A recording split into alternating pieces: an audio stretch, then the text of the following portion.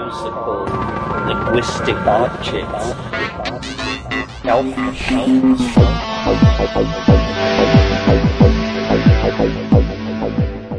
Greetings from Cyberdelic Space.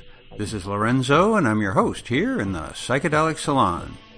And I think that you are really going to come away from today's podcast with a lot of new ideas about using DMT. You see, since DMT is the most widespread psychoactive molecule found in nature, and, well, it's even endogenous to our brains, so maybe it's time for us to become, a little more at home with DMT. Our guest today is Dr. Andrew Gallimore, and he has developed an interesting new protocol for extending an NN-DMT trip well beyond the normal 5 minutes or so that smoking brings us. The conversation that we're about to listen in on took place last Monday evening in the live salon that I host each week for my Patreon supporters. As you will hear, Andrew is a computational neurobiologist, which sounds to me like it's a notch above rocket scientist. And in today's program notes, which you'll find at psychedelicsalon.com, I've added links to his website and to the paper that he refers to in this conversation. As you and I listen to Andrew's ideas about prolonging the DMT experience, I think that it's important to also remember how very little we actually know about what's going on in our minds during that experience. If you follow some of the links in today's program notes, or better yet, if you read Andrew's book, which is titled Alien Information Theory, Psychedelic Drug Technologies and the Cosmic Game. Great title, Andrew. Anyhow, if you read that book, you'll get a much better idea of the science and mathematics that Dr. Gallimore brings to this discussion. However, for me, the main reason I'm interested in this potential research is that, just like you, I certainly would like some confirmation, either for or against, the proposition that when under DMT intoxication, there really are other sentient beings that we come into contact with. Like many of us here in the salon, some of the times when I've smoked NN-DMT, I've come back with vivid memories of interacting with other entities. And at the time, I've been quite certain that it wasn't just a hallucination. However, now it's been several years since the last time I smoked DMT, and I have to admit that I now have doubts about what I saw or thought that I encountered. You see, these experiences fade over time, as well as you well know. So wouldn't it be great if we had teams of scientists, psychologists, artists, musicians, writers, and a lot of us everyday people who could help build a large data set that we could mine to help us better understand what it is that we are seeing when we're under the influence of DMT? What I'm still wondering is whether these experiences actually are interstellar communications with an alien species. You see, without some scientific investigation on the scale being proposed here, I, for one, just can't completely rule that out. So now let's listen in on last Monday's live salon and see if there are some new ideas here that will spark yet more new ideas in that wonderful mind of yours. Yeah, we've got a few of us in here, and Andrew has made it in here, and of course, one of the people we're waiting for is Kevin. Andrew, we've been doing this for over a year now, and almost every Monday night that I guess all but one of them, Kevin, who's the one that put us in contact with you. Yeah. Kevin comes in. He's driving in the middle of Ohio, driving home from work in this truck, I think, and I always worry about him on the road and distracting him and stuff like that. Well, a few weeks ago, we didn't really have much to talk about. About 7:15, I said, we're just here. Let's not waste time. Let's call it quits. We signed off, and a minute later, a huge tornado went across the road right behind him. And wow! The next day, they had snowplow equipment getting the debris off the road. But he had just missed that. So, wow! Kind of interesting. Yeah.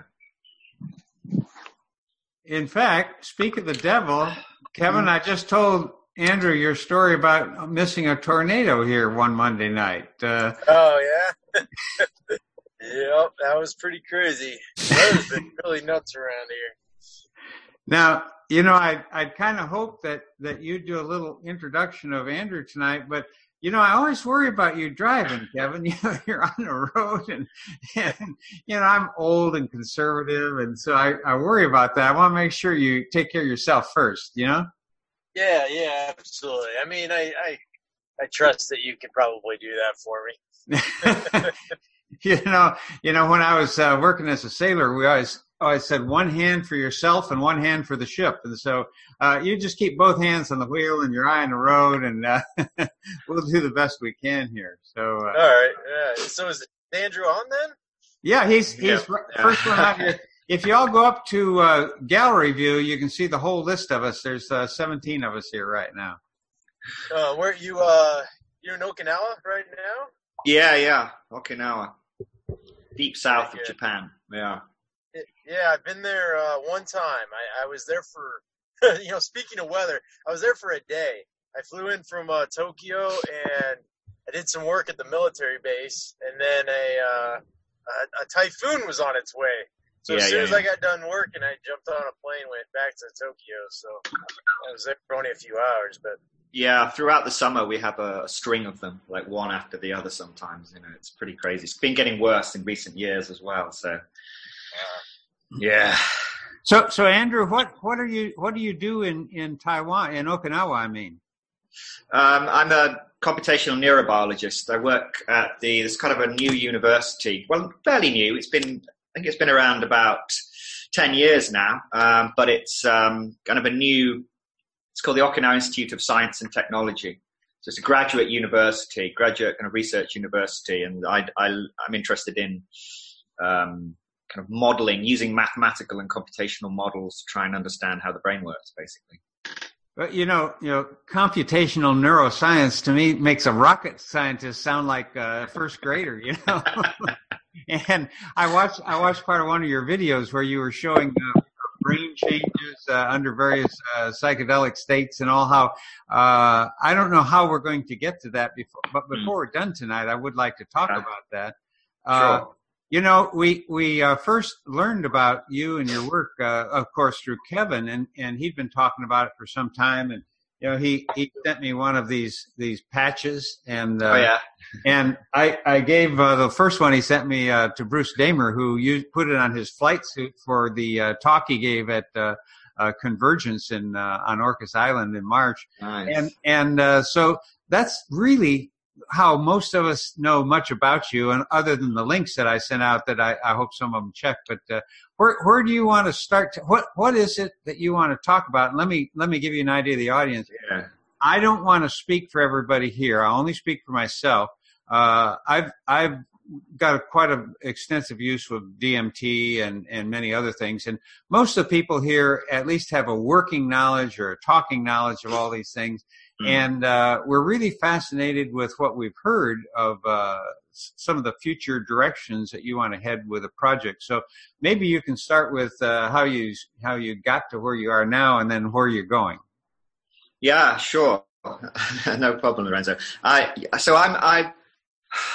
have kind of quite a varied academic past. I mean, I've been interested in psychoactive drugs really since I was a teenager. I was interested in the way that these kind of molecules can interface and interact with the body, and particularly with the brain and the mind, and cause kind of dramatic changes in consciousness. I always found that to be really, really fascinating, and from both a scientific kind of academic perspective, but also from a subjective perspective. How on earth, when you take a tiny amount of this substance, can it affect such dramatic life-changing effects on consciousness? And so I knew really from when I was 15, 16 years old, when I first became kind of interested in these chemicals, that I was going to kind of try and devote my life to trying and understanding them. And so this was just when I was starting to think about going to college and what was I going to study and that kind of thing. And so I initially moved towards chemistry and pharmacology because I was interested in the molecules and interested in how they interact with the body and with the brain. And then throughout my doctoral work, I moved towards sort of biochemistry, became more interested in the deep levels of the human organism. And now I've moved for the last 5 or 6 years. I've been interested in neurobiology and actually trying to understand the brain and trying to understand at a kind of a deep level what is actually going on, what is actually happening when you have a trip. And most importantly, what is actually happening when you have a DMT trip, which is the trip of trips, in that it is this 100% reality switch. How is it possible that 30 milligrams of this extremely simple, extremely common natural plant alkaloid can affect the most indescribably bizarre alterations of consciousness, such that the world shifts from the normal consensus waking reality that we're all familiar with, and then suddenly the world is altogether different, and not in a kind of chaotic way, not in a way where the world is kind of jumbled up or becomes a maelstrom of confusion and chaos, but actually as if the channel has been switched. The channel has not just been nudged out of tune, but as if there is another hidden channel there, as if in the brain, and that somehow DMT causes that switch in a very efficient manner. So that's where I am now, and where I've been for the last few years, is trying to get a handle on, as far as is possible, what the hell this is.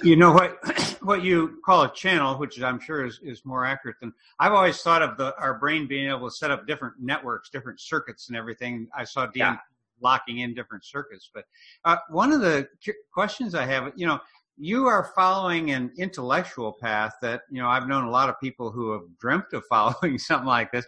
How did you get support along the way? I mean, did you have to go, stealth and not tell them what you're really doing? Or how did you pull this off? Yeah, to an extent. Yeah. I mean, I've certainly never received any direct funding for this kind of DMT psychedelic stuff that I do. That's always been in parallel, but kind of on the side. All the kind of the academic work that I do has a kind of a mainstream academic reason for doing it, just like any other scientist. But on the side, I've had this kind of psychedelic thing. And so I've never really gone into academic positions without thinking about, well, how can I relate this to what I'm doing in terms of psychedelics? So this is why, I worked in pharmacology and chemistry and now neuroscience, because I knew that this is always going to help me on this kind of path towards developing some kind of broad understanding of what these psychedelics do. Because, psychedelics, they're extremely difficult things because they work at so many different levels. They work, the chemical level, how do they interact with these proteins inside the brain? What effects do they cause at this protein level, binding to these serotonin receptors, for example? But then you have to think, well, how does that cause these dramatic changes in this global brain activity? And in fact, changes in this network activity, exactly what you referred to, Lorenzo. That's actually more accurate, neuroscientifically, than this idea of a channel. The idea of activating different networks and stabilizing different sets of networks is actually what these psychedelics, particularly DMT, seems to do.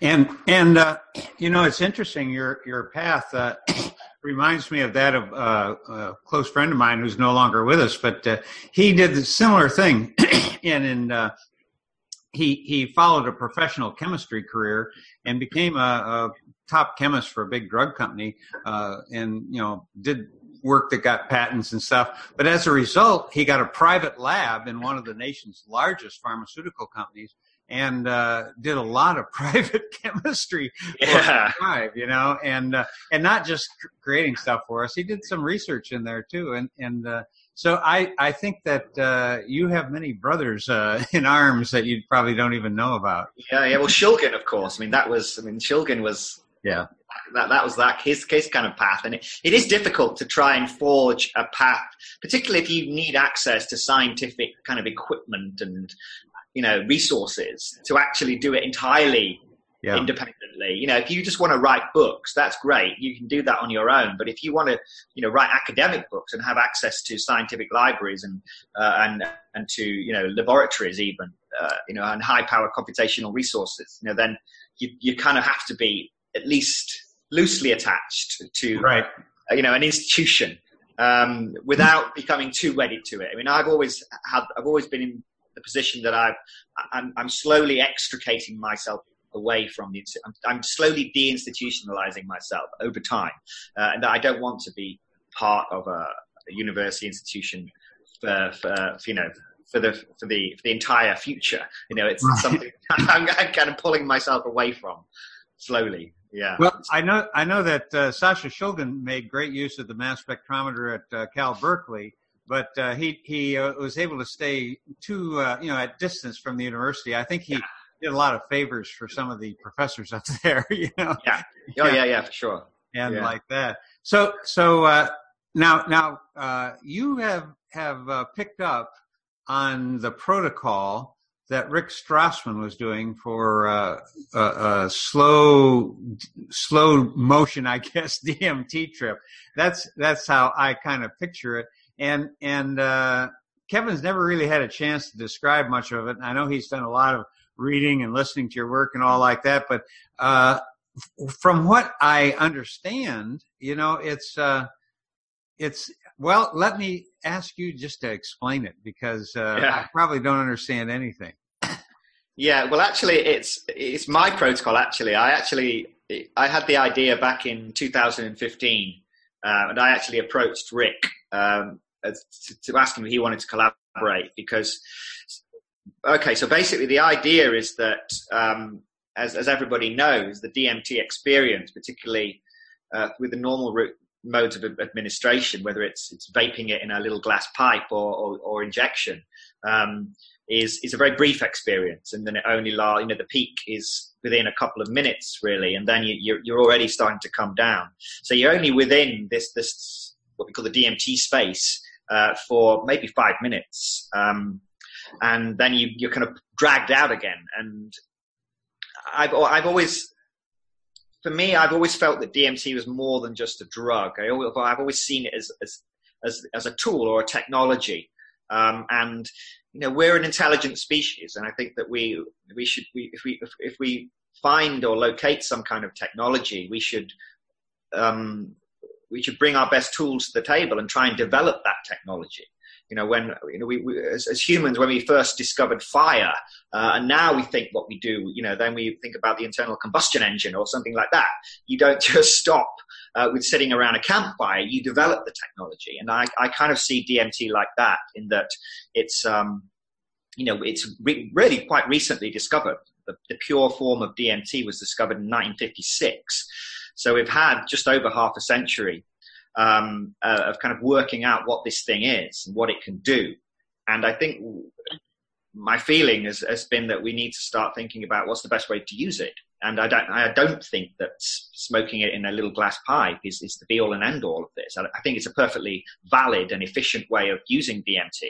And I particularly like these little vape pens that people are using now. I think this is really a cool way of administering DMT. But I think, we have to think, beyond the obvious, and people get wedded. There's kind of romanticism attached to the idea of using a little glass pipe and lighting incense and that kind of thing.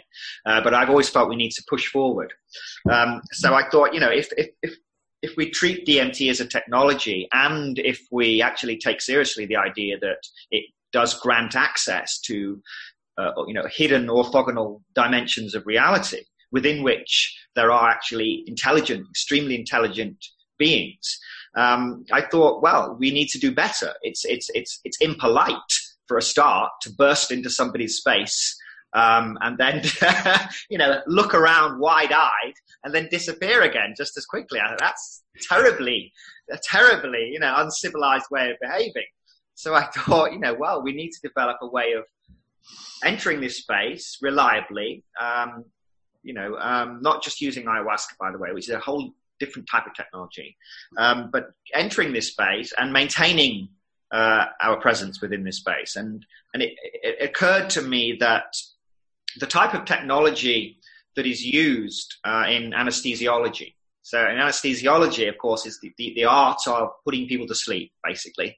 It's a lot more than that, of course, but basically the idea is that, you know, when you go for an operation, surgery, and they put you out for 2 or 3 hours, what they normally do is they don't just inject you with the drug and kind of hope that you remain asleep those 2 or 3 hours, but they inject you with an infusion of the drug. They use a programmable infusion device which delivers a precisely measured rate of drug dose into the bloodstream over time. And what the idea here is that it actually maintains a specific level of drug concentration in the brain. This keeps you at a certain level of anesthesia, and you can bring yourself, they can bring you out, or they can push you a little bit deeper if they're doing an incision, that kind of thing. So they have some quite high degree of control over the level of drug in the brain. And I thought, well, DMT actually exhibits some of the specific pharmacological characteristics of these anesthetic drugs. So these anesthetic drugs, they have to be very short-acting drugs. They have to be metabolized pretty quickly, broken down quite quickly. They have to leave the body quite quickly. They can't build up. They can't show what's called subjective tolerance, which means that the effect of the drug must remain constant with a continuous dose. Otherwise, the person might kind of wake up. And it struck me that DMT has precisely these qualities. It's very fast acting, and it doesn't last very long. And it's very rapidly and efficiently cleared from the body.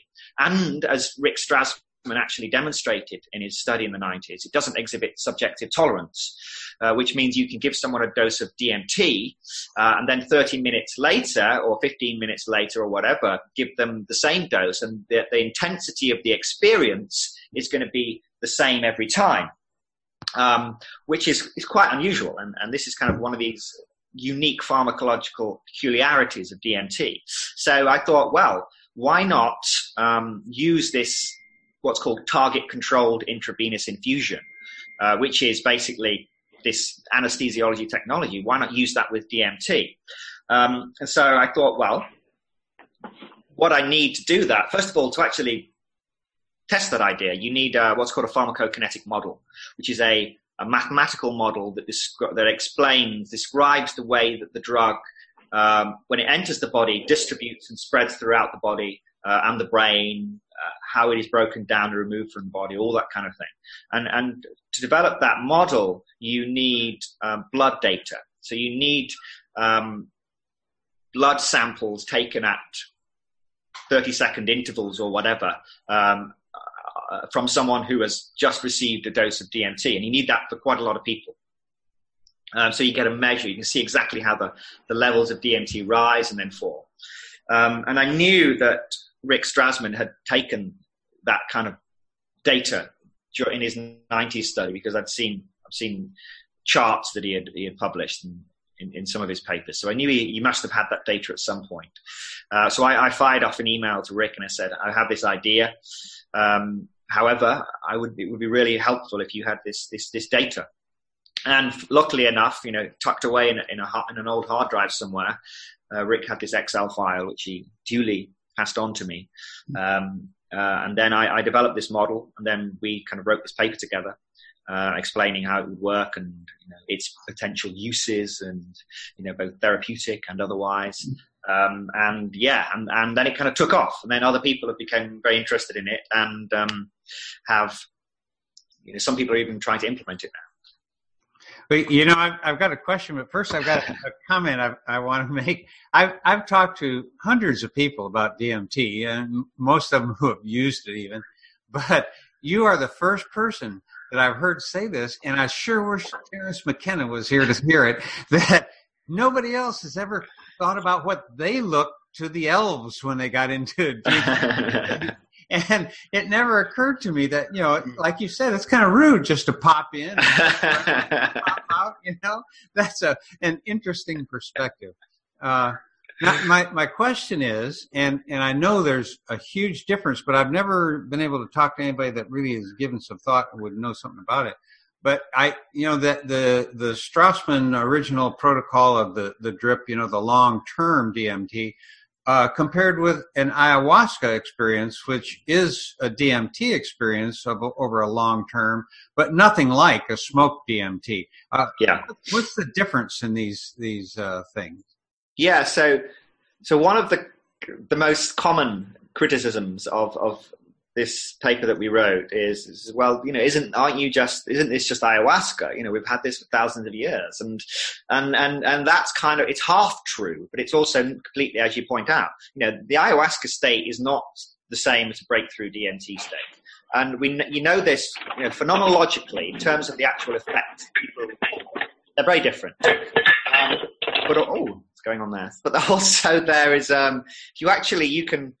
people have studied ayahuasca quite extensively and studied the actual levels of DMT in people's blood. And if you actually measure the level of DMT in people's blood at the peak of an ayahuasca experience, it's normally only about less than 20% of the level that you reach with smoked DMT or with DMT that's injected. So ayahuasca delivers it's a slow rise to a peak and then a slow decline, but it never reaches these very high levels with smoked DMT or injected DMT. So we're not suggesting, this kind of thing. We're suggesting much higher and then actually maintained. Imagine being at the peak of a breakthrough DMT experience and then being held there, for several hours.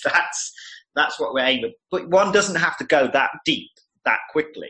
There are the great thing about this technique is that you can control the level. So you could push someone in to kind of a sub-threshold, sub-breakthrough level experience. And then, once they're comfortable, push them a little deeper and then push them a little deeper, then bring them out again. And you could even have communication between the people still in the room, so to speak, delivering the infusion and the actual individual undergoing the experience. So you could deliver information there, like, push me deeper, I need to go deeper, or I need to come out, this is getting a bit too intense, So the idea is that you would have control within really a few seconds. You could start to pull someone back.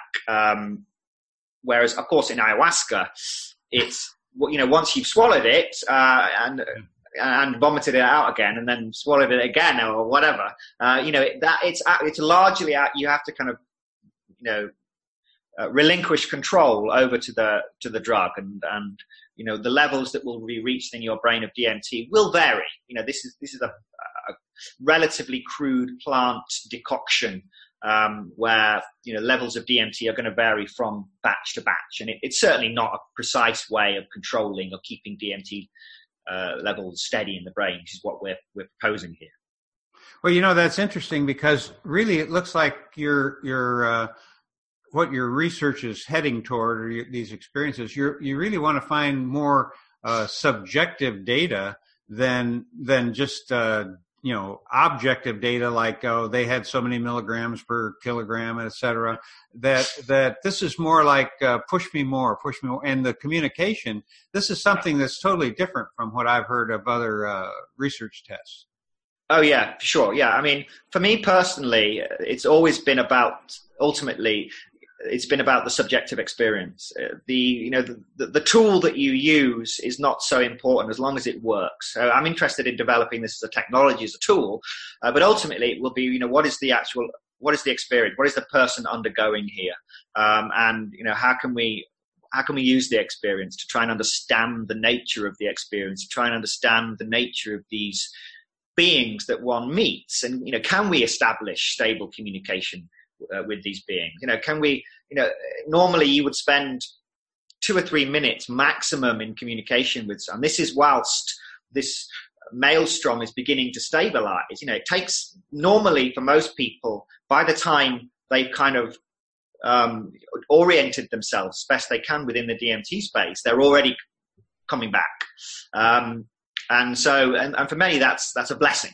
But if you really want to treat this as a place to explore, and to, I use the word guardedly, but to map, and actually try and, Terence McKenna wrote that essay, New Maps of Hyperspace. way back now. So, this is kind of perhaps what he was talking about, right? These are maps of a completely novel domain that has never been mapped before. And how would you even go about mapping a place like this? That's really an interesting question. Some people say, oh, it's impossible. You can't map the DMT space.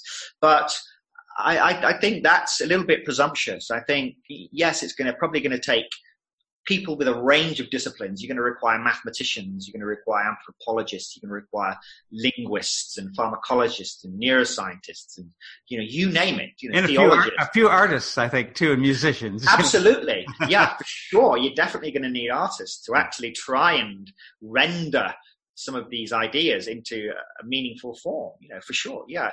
All of these poets, physicians, farmers, scientists, musicians, absolutely, Yeah. If I understood you correctly, that I'm not saying this is a way to do it, or good or bad, but there's the potential for, let's say I was hooked up to your drip, and I was saying, okay, push it a little bit more. Okay, I need to come down, and then I could come down. I could journal, write, talk, whatever, and an hour later I could go back. Is that true? Yeah. You could come back.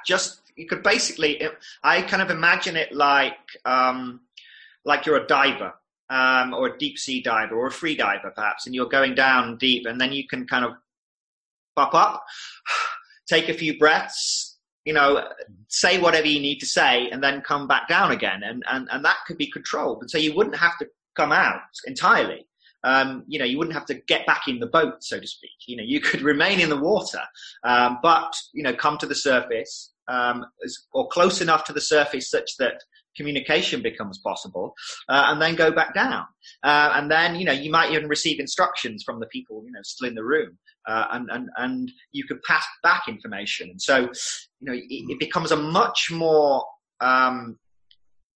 what word am I looking for? You construct the experience, and you rather than just giving way to the experience, which is one way, but actually being much more interactive and actually saying, okay, I've met these beings here, and I'm asking them these questions, and they're giving this information, and you're relaying that back, and they might feed you back some information that you can't make sense of, but perhaps that you can relay to the mathematician, the outside, that's standing there and going, okay, you need to ask them this, or you need to do this, or you need to don't do this, do this, and you have anthropologists and you have all these psychologists all and so it's you're the intermediary really, between the worlds. I think that's really kind of a cool way of what I was thinking of as you're describing this is Terence McKenna's thought of a time machine. And the first time somebody creates a time machine, everybody in the future is going to show up there back to that first time. Well, the first time you kick this thing off, I expect Terence McKenna to show up. Oh, wouldn't that be great? Yeah. But no, this is really fascinating. I'll tell you, I'm in my late 70s now, and so I pretty much decided I'm not going to smoke DMT again because, not that I don't enjoy it and it's not great, but the experience is too short. It's just not worth the body load and all that stuff.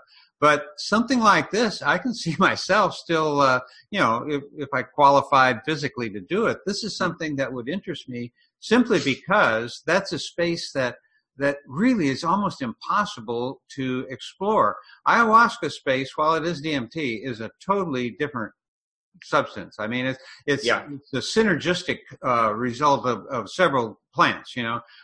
But smoked NN-DMT is so unique.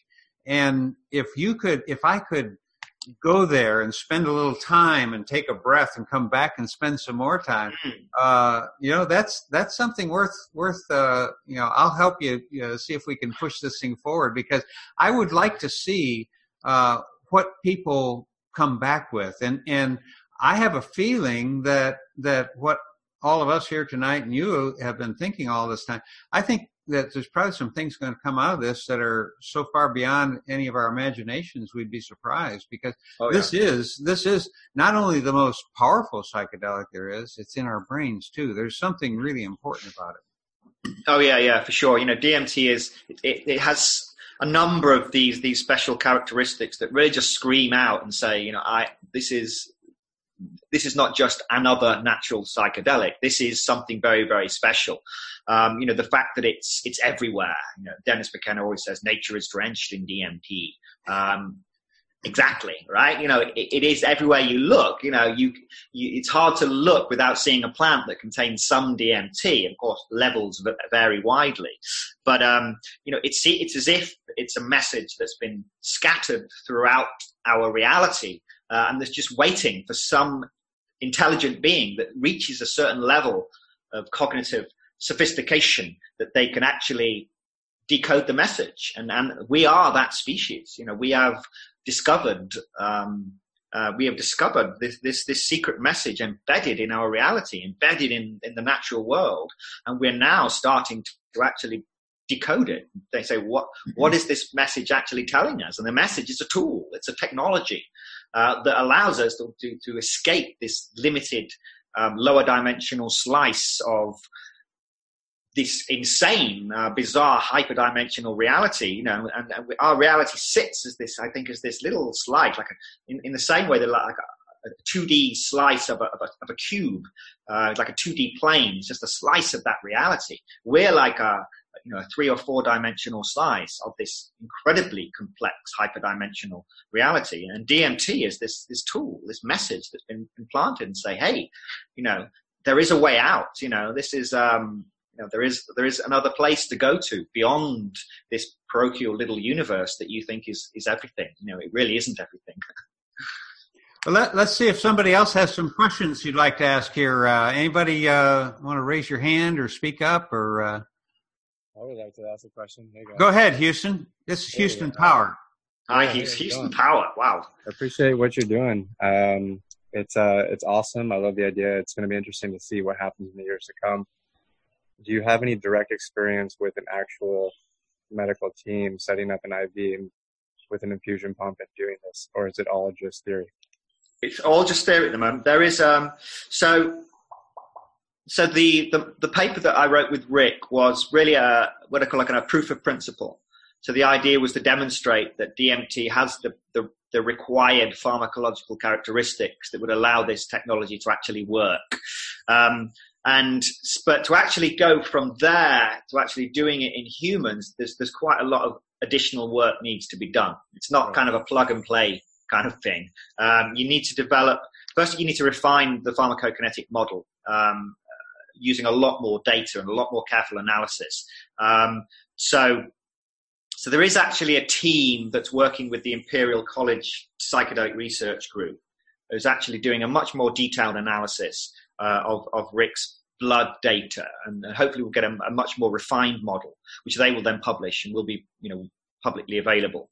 And so they're kind of thinking about using the technology, developing this technology. And then there's the medicinal mindfulness team, the DMTX team over in Colorado, who are also pushing it from a very completely different kind of perspective. So I expect that this will be implemented in humans in the not too distant future. Now, there are people that have told me that they have done it, they have used my protocol, but whether I believe them, I'm not sure. And there was actually a study back in 2005 that actually did use an infusion of DMT. They didn't use, it wasn't the same as it wasn't informed by a kind of a pharmacokinetic model. So they didn't have the level of control. And actually a lot of the subjects dropped out of the study. They were actually looking at the subjective effects of DMT versus ketamine. So some of the subjects will have received a ketamine infusion, and some of them received DMT infusion. But it was, if you actually read the paper, a number of the subjects dropped out because the effects were just too intense. So I think you have to get it right.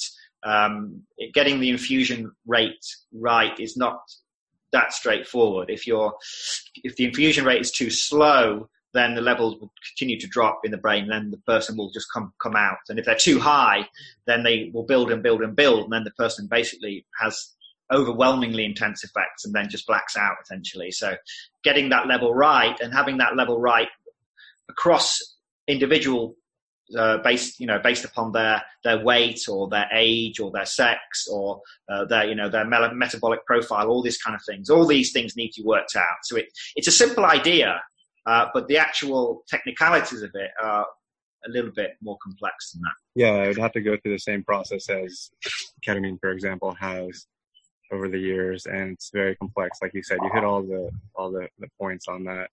So that's what's up. Yeah. I'm a little bit concerned about the psychology result of this. So if you send somebody into that space and they go on for a long time, as you're well aware of the side effects of psychedelics with the Messiah complex and stuff, and they have this powerful experience of there's like other dimensions and they're as external, not from them. It can literally change them and not for the better.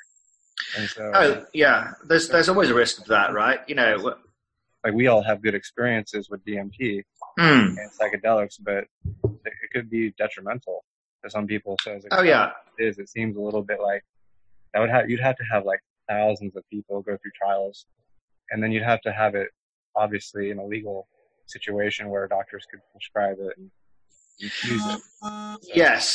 Yes. So I think you're right. I mean, this is not something that I'm expecting you to go to Walmart and pick up one of these machines and start going. Well, not at first anyway, but it's just like any kind of dangerous expedition. You would have to receive adequate training. You don't go deep sea diving having never gone in the water before, and there are risks, of course, involved. Now we do know that the physiological risks of DMT are minimal, in that it is completely non-toxic. But you're right about psychological risks. These of course, they're not unrelated to what's going on in the brain. In fact, they're highly correlated to what's going on in the brain.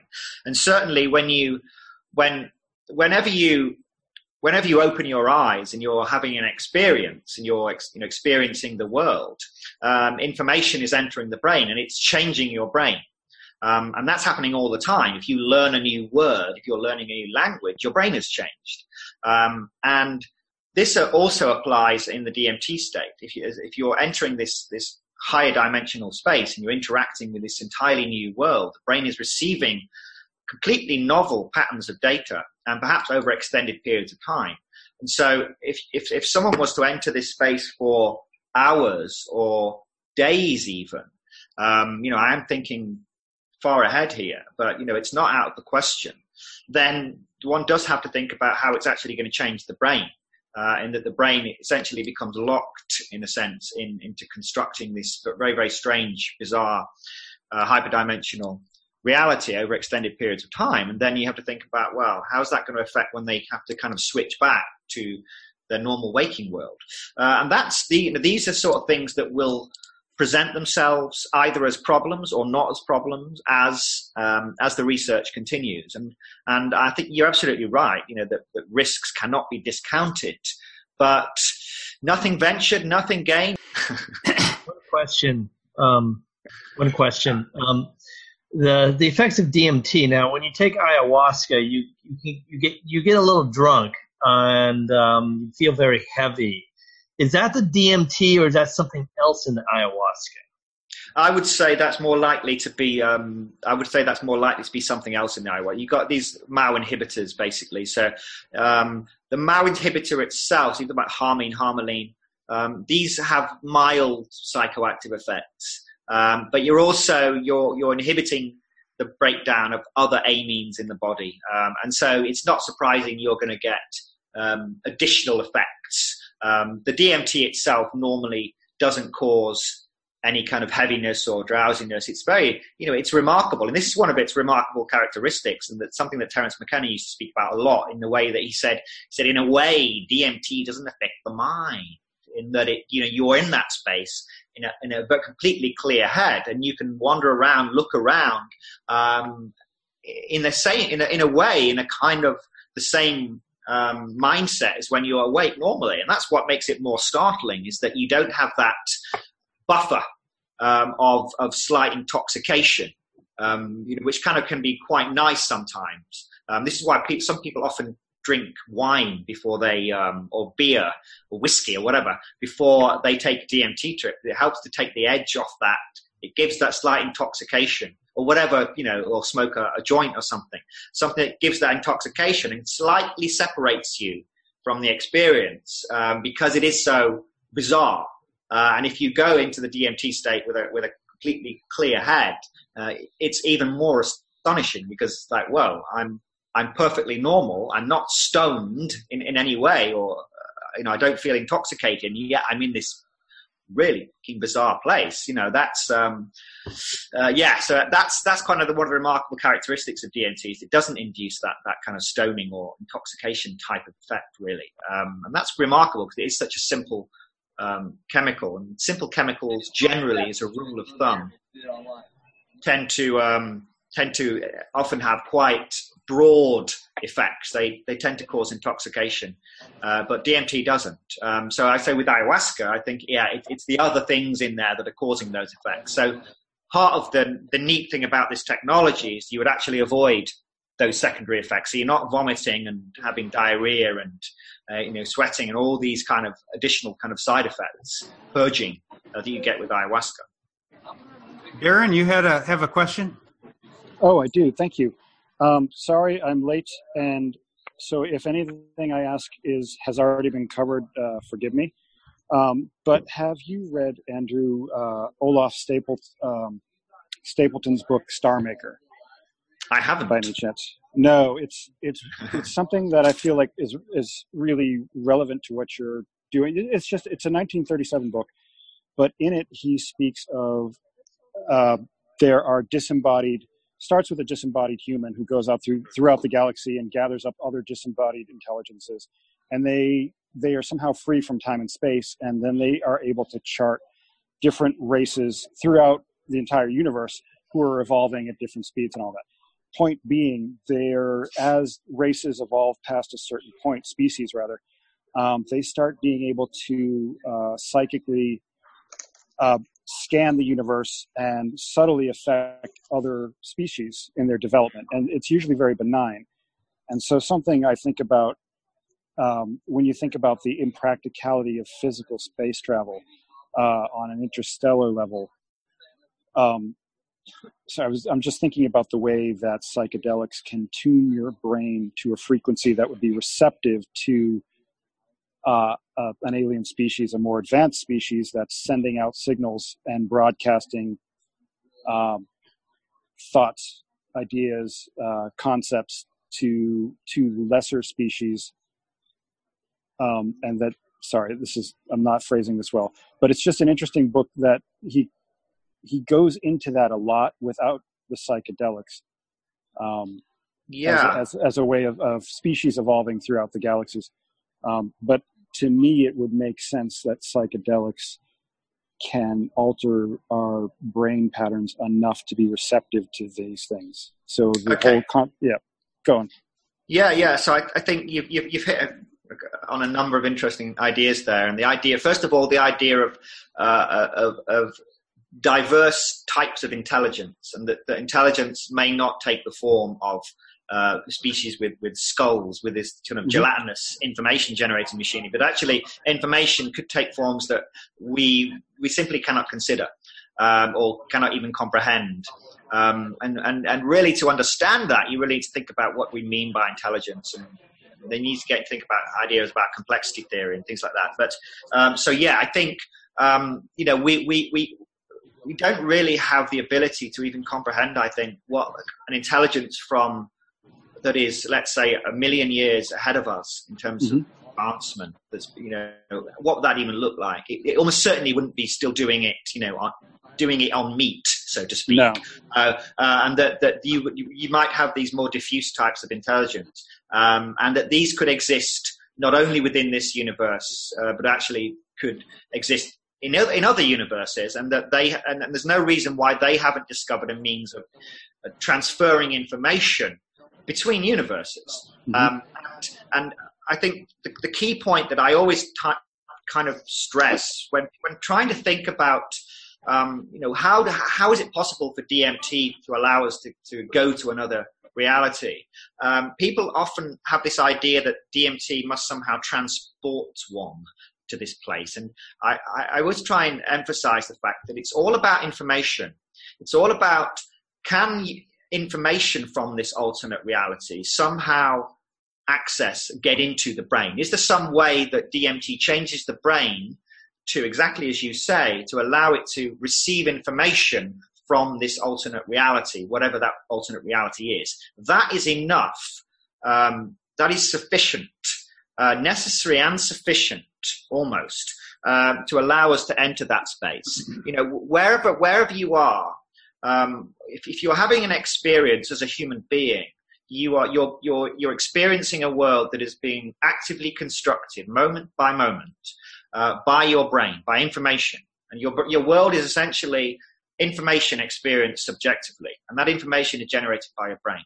And what sensory information from the environment does is it modulates and guides that to an extent that allows you to construct a kind of stable and predictable version of model of reality that kind of makes sense and that you can make judicious decisions about behavior.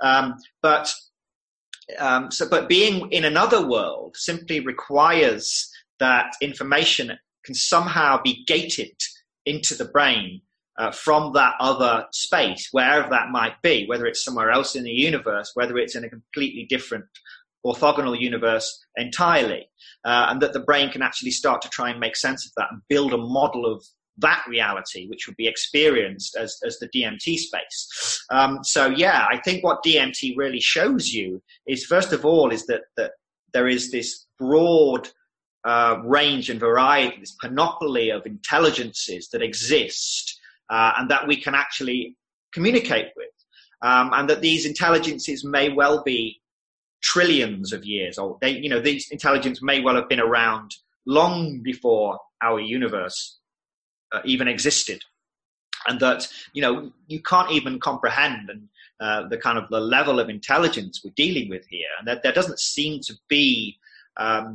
there's no upper limit of possible intelligence. You simply can't imagine it. And what DMT does, I think, is allows you to actually confront some of these intelligences. If you take a good hit of DMT, you will confront an intelligence that is so beyond your comprehension, so far beyond any level of intelligence that you could even consider, or stranger and weirder and grander and more powerful than you could ever suppose. And it's right there, and it wants to communicate. It wants to communicate with this little kind of little ape, really, that's barely come down from the trees. This is what makes the whole thing just so much more astonishing. So yeah, I will definitely check that book out. That sounds like Andrew, I want to back up what Darren said, because after what you just now said, when you get the copy of that book, you're not going to be able to put it down. You'll read it straight through. The first time I went to a Terence McKenna lecture, he talked about that book. And he said that he thinks every science fiction book in the world is based on that one. That's the granddaddy of them all. You'll see what he means when you see it. Mm-hmm.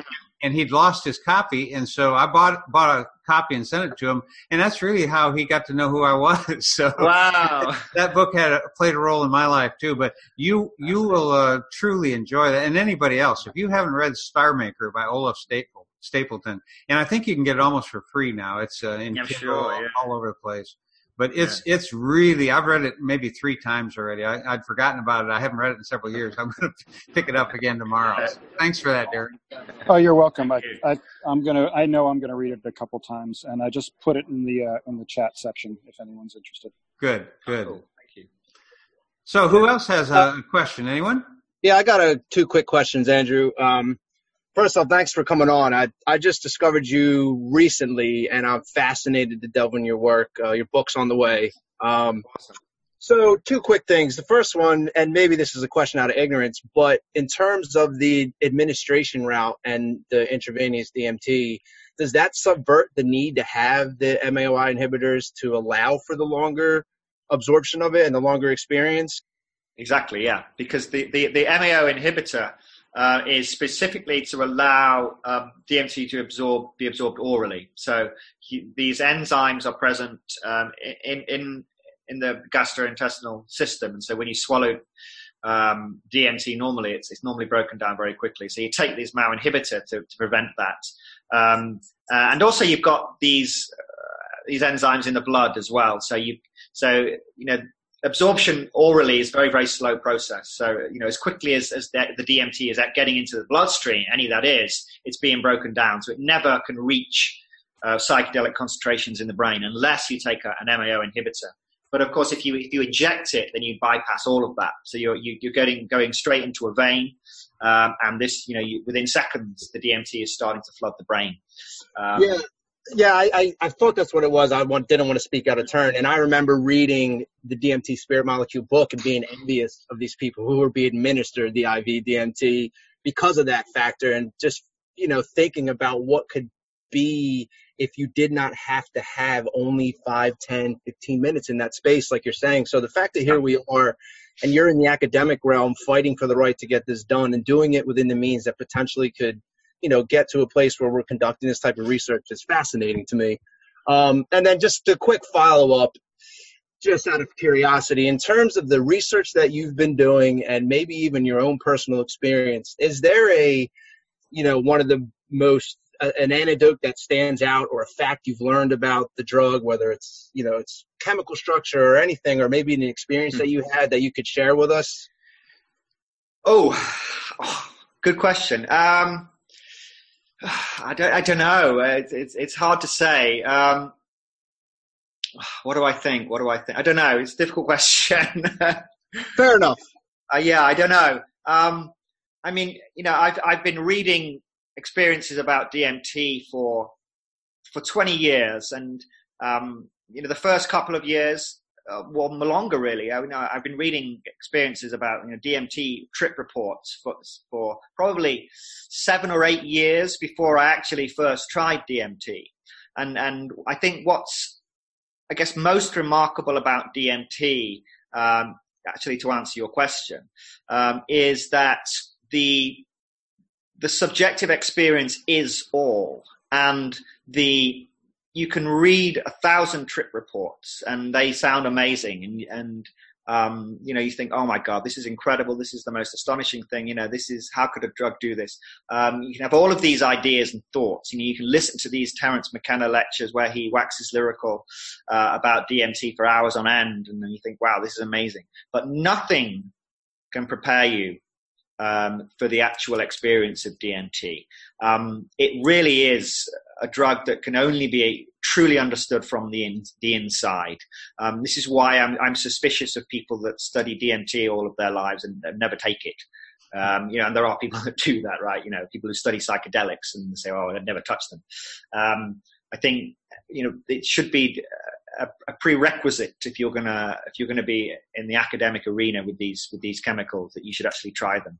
And certainly if you're going to go on stage, the Twitter stage or the Instagram stage or whatever, or the TEDx stage, and say that this is just hallucinations and can be explained in terms of changes in brain activity, I would say, well, first of all, have you actually taken DMT? That would be my question to them. Right. Because I think it's very easy to actually dismiss DMT as hallucination unless you've actually been there. And then it becomes very, very difficult very, very quickly to dismiss it. So yeah, that's the most astonishing thing about DMT. The most astonishing thing about DMT is the DMT experience. There is this array of other peculiarities that I often talk about, the ubiquity of DMT, the fact that it's everywhere, the fact that it's so simple, the fact that it is,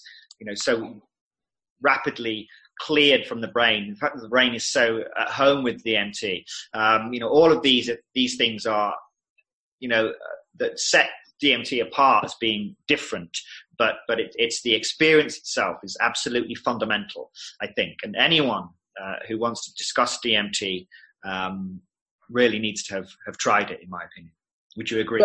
Yeah, absolutely. And, just to follow up on that point, I think one of the things that's fascinated me now, especially having listening to you just tonight, to have the extra skin in the game by having the sort of profound appreciation for the experience, but also trying to delve in it in the academic manner and learn more about what it has to offer, puts you in a unique position, in my opinion, that I've seen recently in the space, because there are a lot of people who easily dismiss it, or maybe have had one years and years ago, and they're so far removed to kind of really remember how much it is awe-inspiring. So I think that's something that will give you a leg up in this space moving forward. Yeah, I think it's important. There are obviously a lot of people who are interested in DMT, and some of them are interested in it purely from an academic perspective, and perhaps have never tried DMT, and that's fine. If people want to run brain scans of DMT, this is really important stuff, and it certainly has helped me enormously in my work in trying to understand DMT. Is actually having access to this scientific literature. People who have been in fMRI machines with DMT or with LSD or psilocybin, whatever, and all the pharmacological work is really, really important, and that's essential. And so that I draw on that a lot. I think it's really important for me to be anchored within, at least keep one foot very firmly planted within kind of established neuroscience and neuropharmacology. Because if you don't do that, you end up flying away. You're up in the clouds in woo-woo land, I'm afraid, and anything goes. And I have no problem with mystical traditions or shamanistic worldviews at all. I really don't. But what I do have a problem is people who kind of think that they know it all because they've done a couple of DMT hits, and then they think they understand it, and they kind of cherry pick from these often quite ancient traditions to kind of generate this kind of loose picture, loose kind of worldview, and that really explains nothing. And I think we have to, and again, going back to Terence McKenna, why not? We have to learn to know the difference between shit and shinola, right? And there is a lot of shit out there, and you have to learn, and there is this fluffy kind of bad ideas, bad fuzzy woolly thinking is a huge problem in the DMT space. And yes, DMT is astonishing. Yes, it's bizarre. Yes, it's almost unfathomable, and it feels like it's impossible to explain. But I think if we're going to attempt something like trying to get a handle on it, we really should bring our best tools to the table, whether this is scientific, philosophical, at least have maintain some kind of rationality and have some kind of way of connecting all of our ideas together so they kind of form some kind of coherent worldview or narrative.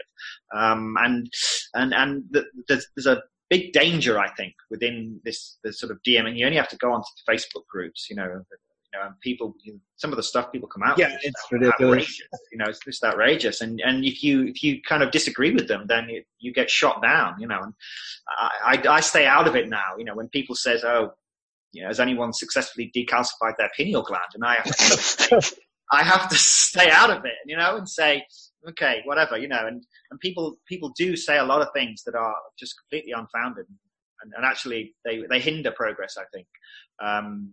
So yeah, it's difficult. You don't want to offend people because people are quite wedded to their own particular kind of mystical ideas about what DMT is, and who am I to kind of destroy that and say that what you're saying is nonsense? Because that's entirely up to them. But for me personally, I've always tried to keep one foot. I mean, certainly I reach out into territories that most scientists wouldn't even touch, and most scientists would describe what I do as pseudoscience. They would say, right. the ideas that my book, they would say, oh, this is amusing, but obviously it's nonsense. That's what they would say. And that's fine. It doesn't bother me, but I at least trying, I'm happy to reach out into bizarre kind of territory, but I always try and keep one foot planted on the ground. Otherwise, you might as well just write science fiction because, anything goes. Chris, I appreciate you asking Andrew that question, because that really points out something important in our whole community is what I call psychedelic tourists. You know, I've known several people have come and had one or two hits of something and decide they're going to write books and change the world. Yeah. And you know, Andrew said he spent 7 years reading about DMT before he tried it, and he's obviously tried it.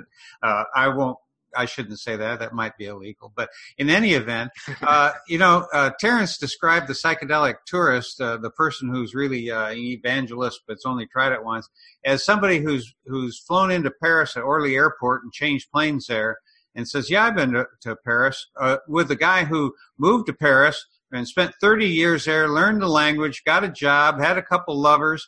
And that's the difference between somebody who's done the work, you know? And, I think, Andrew, you really bring a lot to this whole discussion in the community, and both the research crowd and then the people like me that are the ones who are interested in all this but don't have the technical chops nor the focus to want to do all the work that you do. I've watched some of your videos online, and you really go into the science of it a great deal, which is something that has to be done to show the naysayers that, you know, there's really a lot more to this. And fortunately, somebody like you is doing this, you know. And, you know, we're kind of running out of time here, but what can we all do to help you move forward in your work? Well, I think, I work largely independently. There are a couple of teams that are, as I said, that are kind of developing this DMT infusion technology, but a lot of the work that I do is on a purely theoretical sense, in that I think a lot about DMT. I write a lot about DMT, and I try and use the kind of the neuroscience to understand what's going on. But of course, as I always say, you know, the subjective experience is absolutely fundamental.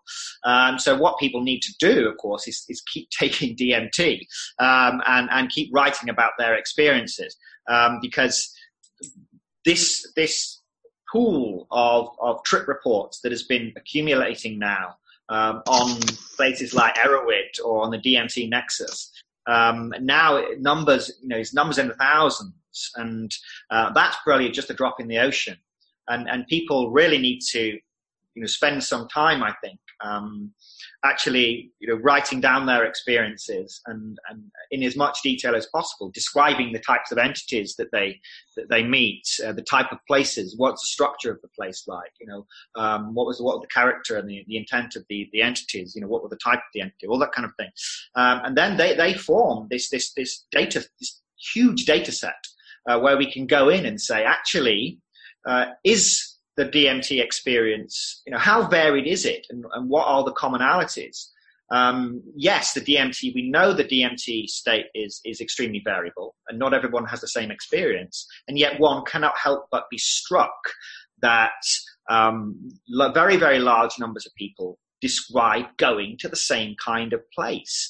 And it's as if you're within this, people are going to, as if they're going to different areas of the same kind of universe or omniverse or whatever you want to call it, right?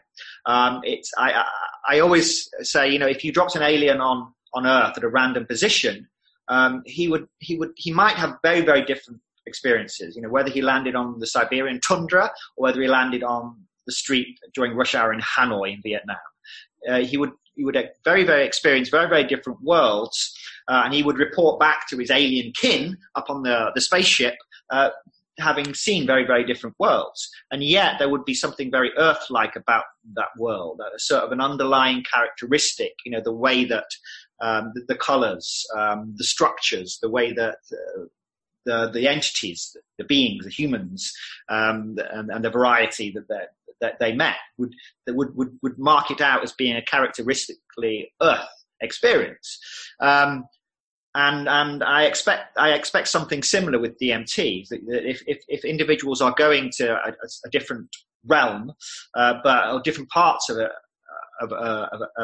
different kind of space, that they would have different experiences, perhaps, but that they would have some underlying characteristic and some underlying kind of DMT motif, and that, is what we seem to get. People describe often seeing the same type of experiences, the same type of entities, the same type of places. Almost to the point now where people, will go onto the DMT Nexus and say, "Hey, has anyone been to this place? Has anyone been to the Alien Bar?" People go, "Yeah, I've been there," and and people really do, and they say, "Oh yeah, I saw this and I saw this," and that's quite remarkable that people are even within a space that is astonishingly much more complex than our lower dimensional universe, that actually people are actually starting to experience the same kind of places. And so, this is really important. Everyone, you don't have to be a scientist to contribute this. Everybody who's actually going into this space and having an experience and coming back and bringing something back, however small, and then writing it down and putting it onto the DMT Nexus or whatever site one wants to use as a kind of repository, as this data pool for future generations to sift through and say, analyze. No, you're absolutely right, Andrew. Once that becomes essentially big data, I don't know if it'll ever get that big, but if it becomes a large block of data, then you really can chip away at it and see the common foundation. Because I've also heard that with Salvia divinorum, a lot of common experiences that people have seen same things. So I think that's really worthwhile to explore a little bit more. Also, we've been talking about Stapleton's book. Don't you have a book coming out, or is it out now? Yeah. Alien Information Theory. Yeah. So there we go. Yeah. So this is for the last 7 or 8 years, I've been kind of writing about DMT. That's when I really got serious, so to speak.